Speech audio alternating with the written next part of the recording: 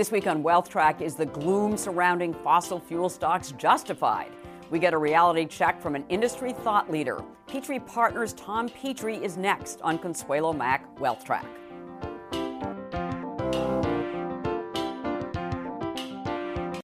When you need mealtime inspiration, it's worth shopping Kroger, where you'll find over 30,000 mouth-watering choices that excite your inner foodie. And no matter what tasty choice you make, you'll enjoy our everyday low prices, plus extra ways to save, like digital coupons worth over $600 each week. You can also save up to $1 off per gallon at the pump with fuel points. More savings and more inspiring flavors make shopping Kroger worth it every time. Kroger, fresh for everyone. Fuel restrictions apply. Hello and welcome to this edition of Wealth Track. I'm Consuelo Mack. If you were to follow legendary investor Sir John Templeton's advice to buy where there is maximum pessimism, it might lead you to energy stocks. The energy sector has lagged the S&P 500 since 2016 and has been one of the worst, if not the worst, performing industry sector over the last year. The fossil fuel industry has been hit with an almost perfect storm of headwinds. Environmental opposition leading to widening efforts to convert from the higher carbon emission fuels, especially coal, the worst polluter, and also oil, into much cleaner burning natural gas and zero emission renewables such as wind and solar. Widespread adoption of energy conservation measures by individuals, businesses, and governments around the world. Political opposition is growing, with various so-called Green Deals being discussed in the lead up to the 2020 presidential election and being adopted in various forms in some European countries. Increasing supplies, largely in U.S. natural gas, due to the technological advances of fracking. Rising production of alternative energy sources. Nuclear remains a key component and is projected to be in the future, but wind and solar are growing rapidly from a much smaller base. An ongoing headwind, instability among major petroleum producers outside of the U.S. Iran's asserted bombing of Saudi Arabia's oil facilities. Economic sanctions against Iran. Iraq and Libya's fragile nationhoods. And Venezuela's dissolution into a failed state are just a few examples of the challenges besetting some of the world's largest oil and gas producers. The ongoing trade wars between the U.S. and China have also started to take their toll on global economic growth, further putting downward pressure on demand for fuel. Well, what is the outlook for traditional energy producers? Are they still viable investments, or are they on their way to being phased out? Well, joining us to discuss the role fossil fuels continue to play in energy production and the state of the oil and gas industry in particular is Tom Petrie, a financial thought leader in the sector and chairman of Petrie Partners, a leading investment banking and consulting boutique to the oil and gas industry. Petrie is the author of Following Oil: 4 Decades of Cycle Testing Experiences and What They Foretell About U.S. Energy Independence. I asked Petrie to give us an update on the role that fossil fuels are still playing in meeting global energy demand. Well, a lot of the situation that we have does involve a new menu of sources of energy. But the base load is still going to be largely fossil fuel, but trending much more to the cleaner versions, both oil and especially natural gas, and phasing out coal. And then longer term, with the role that is expected to be played by electric vehicles, there'll be a further change. But it's not going to be as quick as some tend to believe. And the reason for that is that we really have a situation where we don't have, just because we're driving an electric vehicle doesn't mean we've really addressed the pollution problem. Yeah. Well, we still need to plug in the electric vehicle to something. Electricity comes somewhere besides an outlet on the wall there. Yeah. And the primary sources today are still a large component from coal. That's phasing of electricity. Of electricity and coming from coal. And now it really needs to be replaced by some combination of nuclear and natural gas. The nuclear is diminishing. And no one is building new nuclear power plants, right? Exactly. Probably by 2030, we're probably going to be down to 60.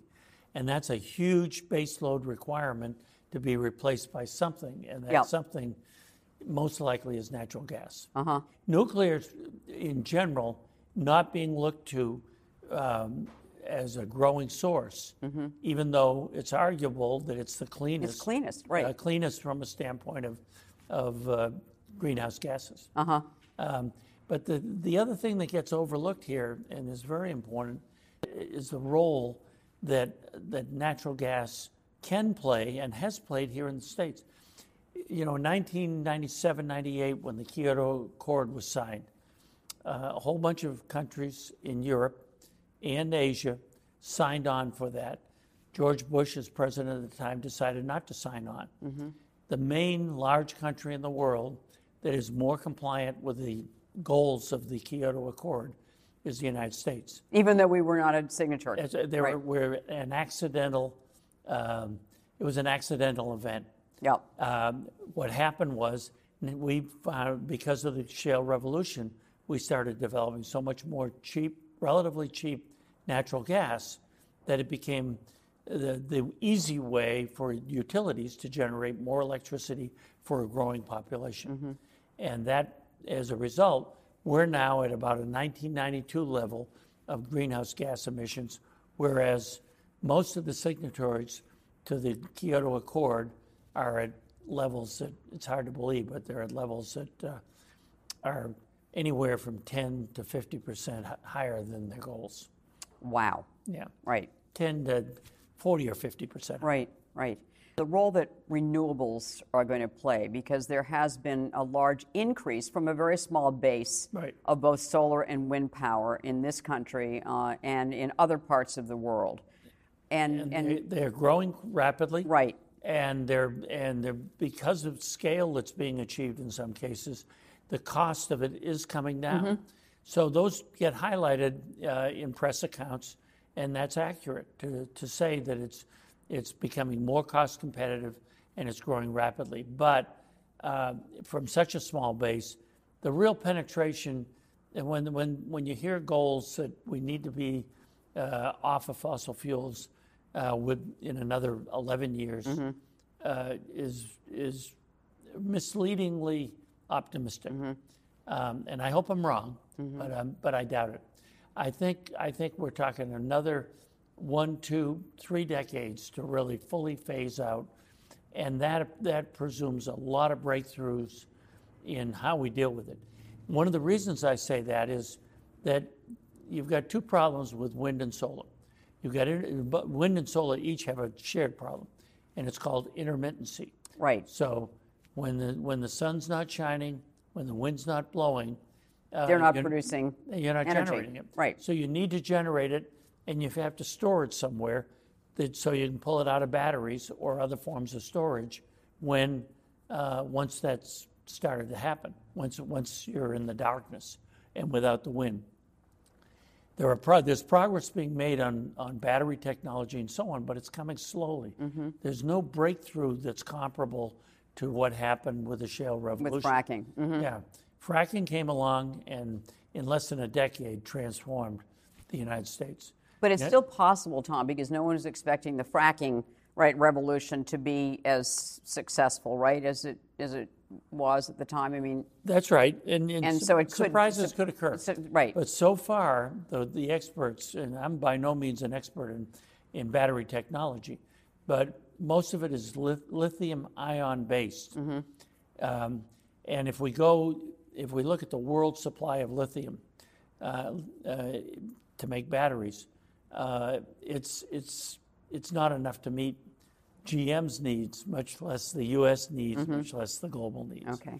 That may be a slight exaggeration, but it makes the point that it's a subset of the U.S. that could be met with that. Then we'd have to say, well, how are we going to meet it for Europe and Asia and so on? So some new technology is going to be required, and we haven't seen it yet.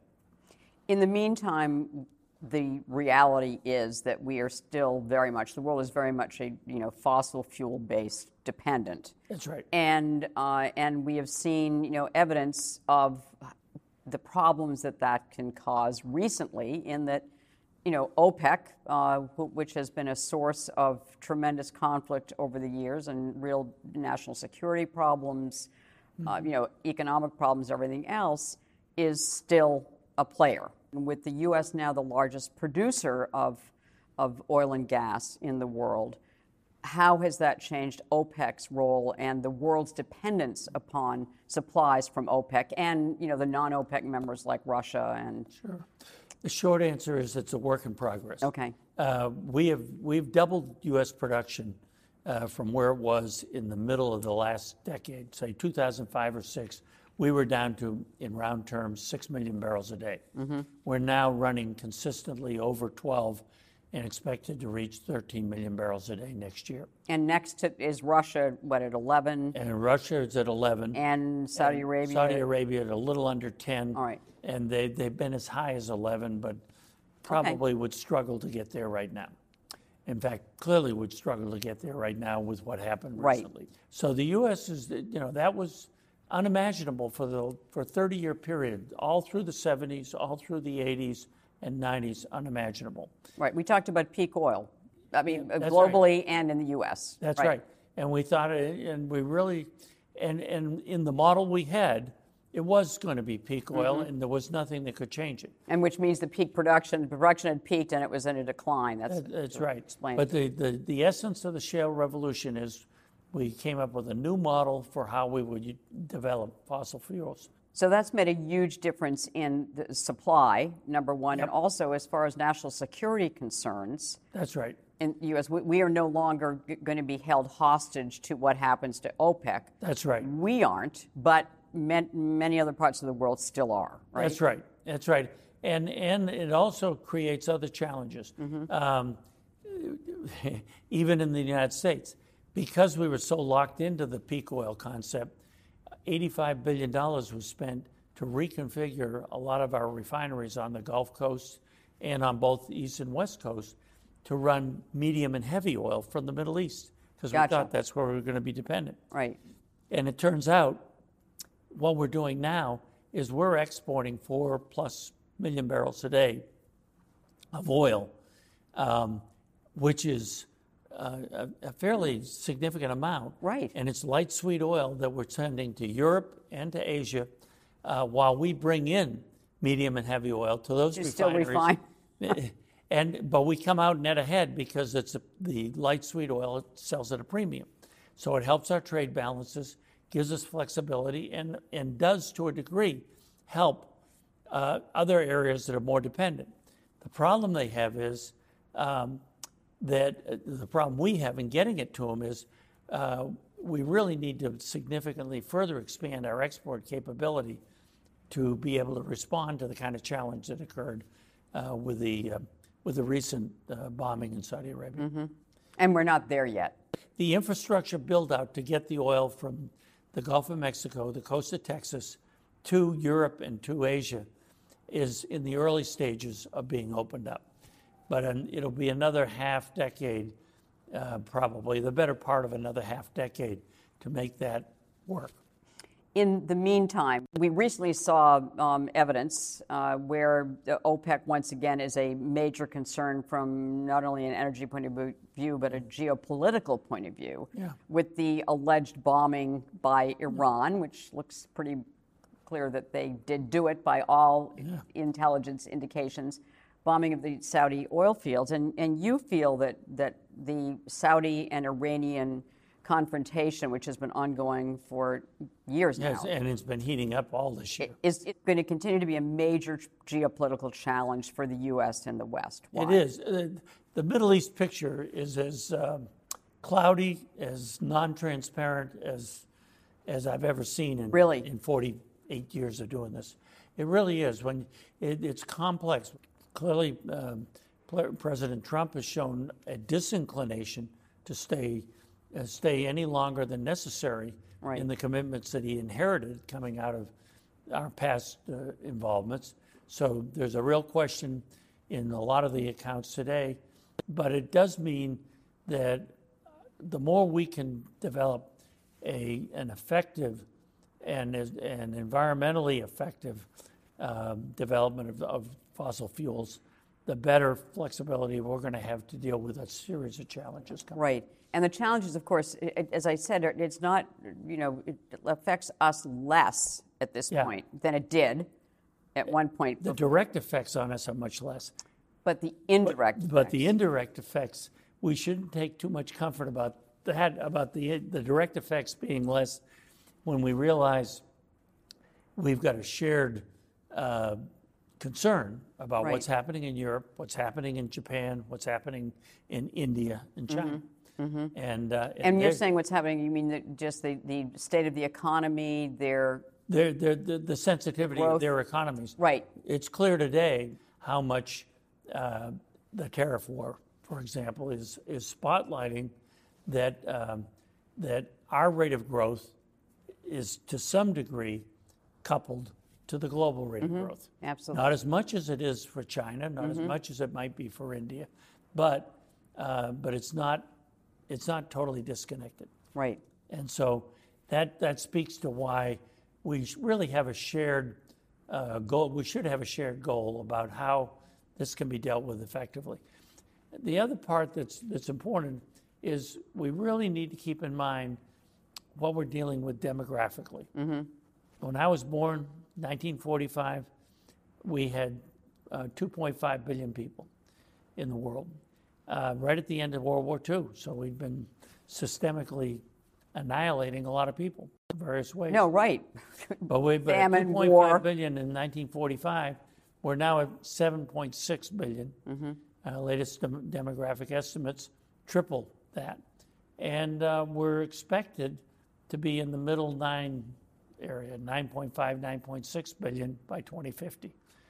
And a lot of that's going to occur in developing countries. The U.S. will probably not grow as rapidly as many others. China might shrink a little because it is aging, and the one-child policy was in effect a long time, and they're finding it very hard to reverse it, even though they now realize they got a labor force problem, much more than they thought. But so the demand for power generation is going to be there. For energy is there. It really is, and there's really still somewhere between 1.5 and 2 billion people that are living in very, very impoverished conditions with aspirations for, as somebody once said, they find out that a small refrigerator and a gas stove can make a huge difference, and including in their longevity. The number of people who die in the world today from fires, cooking their food with dung or wood, is amazing, and they die just like people smoking cigarettes die. So they die at young age and so on. So there's a human need to meet this that has to be addressed. And there is a climate challenge. And so balancing those all off is going to be a big challenge. So back to the industry that you have worked in for almost 50 years. Energy stocks in the U.S. are selling at deep discounts. As far as an investment sector, it's been a very poor performer for the last couple of years, especially lagged the market. Is there anything on the horizon that would bring it back? Some people are extrapolating, well, gee, if we've gone from 9 to 12 as quickly as we have, why can't we go from 12 to 15? And a very prominent person in oil, I'll leave him unnamed, talked about 15 to 17 on TV. And he's not wrong that it's theoretically possible. I think it's very unlikely it'll happen because the capital allocation process, the capital availability in our markets is not there. IPOs are closed. The door is closed and locked right now on IPOs. And initial public offerings. And new offerings are not there. And some companies are over-levered, and therefore one of their priorities is to get the excess leverage down. So all of that says, and the specifically in the energy industry. In energy. Right. So the funding key is not there. What we've learned in the last 6 or 7 years is that when oil gets above 70, 75 or 80, powerful self-correcting forces kick in. Demand diminishes, and it's self-correcting. When we get down and test 50, we've now had 2 points where we've tested below 50. We stay there for a relatively short time, and then we're back in the mid-50s to the low 60s. So I think we're going to see, and today most of these companies are selling at 60% of their proved, developed, producing value. So when have they been that low? How many times in the past? I mean, is that they've been that low on a couple of occasions in the 70s and 80s. Okay. And every time they rallied and did well. Or alternatively, that kicked off a big consolidation. Mm-hmm. Now, you think we're going to see a major consolidation in the oil and gas industry? I definitely do. And the reward from that comes from people. You see the consolidation, you eliminate some of the overheads, you get costs down and so on. So it's a deep value play, but it only becomes realized when you see the second order consequence, which is a reduction in the number of players and a recognition that the market's going to stay skeptical in providing new funding for these players. Right, and I know you don't no longer recommend stocks. You're an advisor, but I know that the major players are companies like Exxon and Mobil and Chevron and Shell and ConocoPhillips. So those are the ones that have the financial wherewithal. They don't need to go to the markets to acquire other companies. And the interesting thing is, it really is interesting. The majors were very slow to come to this. To shale. Right, they weren't involved. But by being patient and well-run and fully integrated, to turn it into high-value gasoline, diesel, and other light fuels, they are in a great position to establish something that will be part of their economic raison d'etre for the next 2 to 3 decades. So I think it will happen. We're seeing signs of it being thought about. It hasn't happened in size yet, but they're the ones that can do this in a way that can make a difference. Right. And it's market therapy for those who are holding, saying, well, I'm waiting for $80 oil again. And they'll find out that, well, your main liquidity option is going to be probably short of that, meaningfully higher than it is today. Right. So, Tom, final question. One investment for a long-term diversified portfolio. What should we all own some of? Yeah, the big area for opportunity category of investment remains the midstream. And midstream being? Master limited partnerships or other yield instruments. We've got a huge infrastructure build-out still to do. What we're doing now is new pipelines coming in across Texas to bring Permian Basin oil to the Gulf Coast and then load it offshore in deep water on large efficient ships to go to market. These are all fundamentally instruments that will throw off cash and be yield providing at a time that we have record low interest rates, but these will be very competitive. So the search for yield, I think, is going to gravitate even more than it has already to this sector, and the established enterprises that are out there are best equipped to capitalize on it. So that category really fits. Okay, that's great. Midstream infrastructure and energy is the category that I think deserves a lot of attention. We're looking at low inflation. We're looking at the need for yield instruments for people thinking about the demographics of retirement. Oh, absolutely. The stars are aligning for that, and that's what's probably going to kick off a change in this deep value proposition. Tom Petrie, thank you so much for joining us on Wealth Track. As always, it's a pleasure. At the close of every Wealth Track, we try to give you one suggestion to help you build and protect your wealth over the long term. This week's action point is think like a contrarian and consider adding some energy exposure to your portfolio. Petrie mentioned 2 areas worth consideration. One is in what are known as midstream companies. Those are companies that move oil and gas from the wells to the end users. They provide the transportation, run the pipelines, refineries, and storage facilities. They also produce a lot of cash flow and pay them to investors either through dividends or income through master limited partnerships. No matter what happens to the price of oil or gas, their businesses continue to operate. The other group that Petrie mentioned were the handful of mega oil and gas companies which have the financial heft to grow in this depressed energy environment, either through acquisitions or investment in research.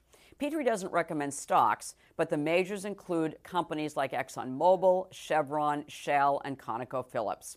As we just discussed, oil and especially gas will continue to provide the world's energy needs until renewables can play a much greater role. There are some opportunities in the traditional energy sector. Well, next week, a leader in socially responsible fixed income investing, Steve Liberator, joins us to discuss ESG and impact investing in the bond world. In this week's extra feature on WealthTrack.com, Tom Petrie shares his view on the repercussions of the murder of journalist Jamal Khashoggi by Saudi Arabia. We ask you to share your views with us on Facebook and Twitter, and check out our YouTube channel. Thanks for watching. Have a super weekend, and make the week ahead a profitable and a productive one.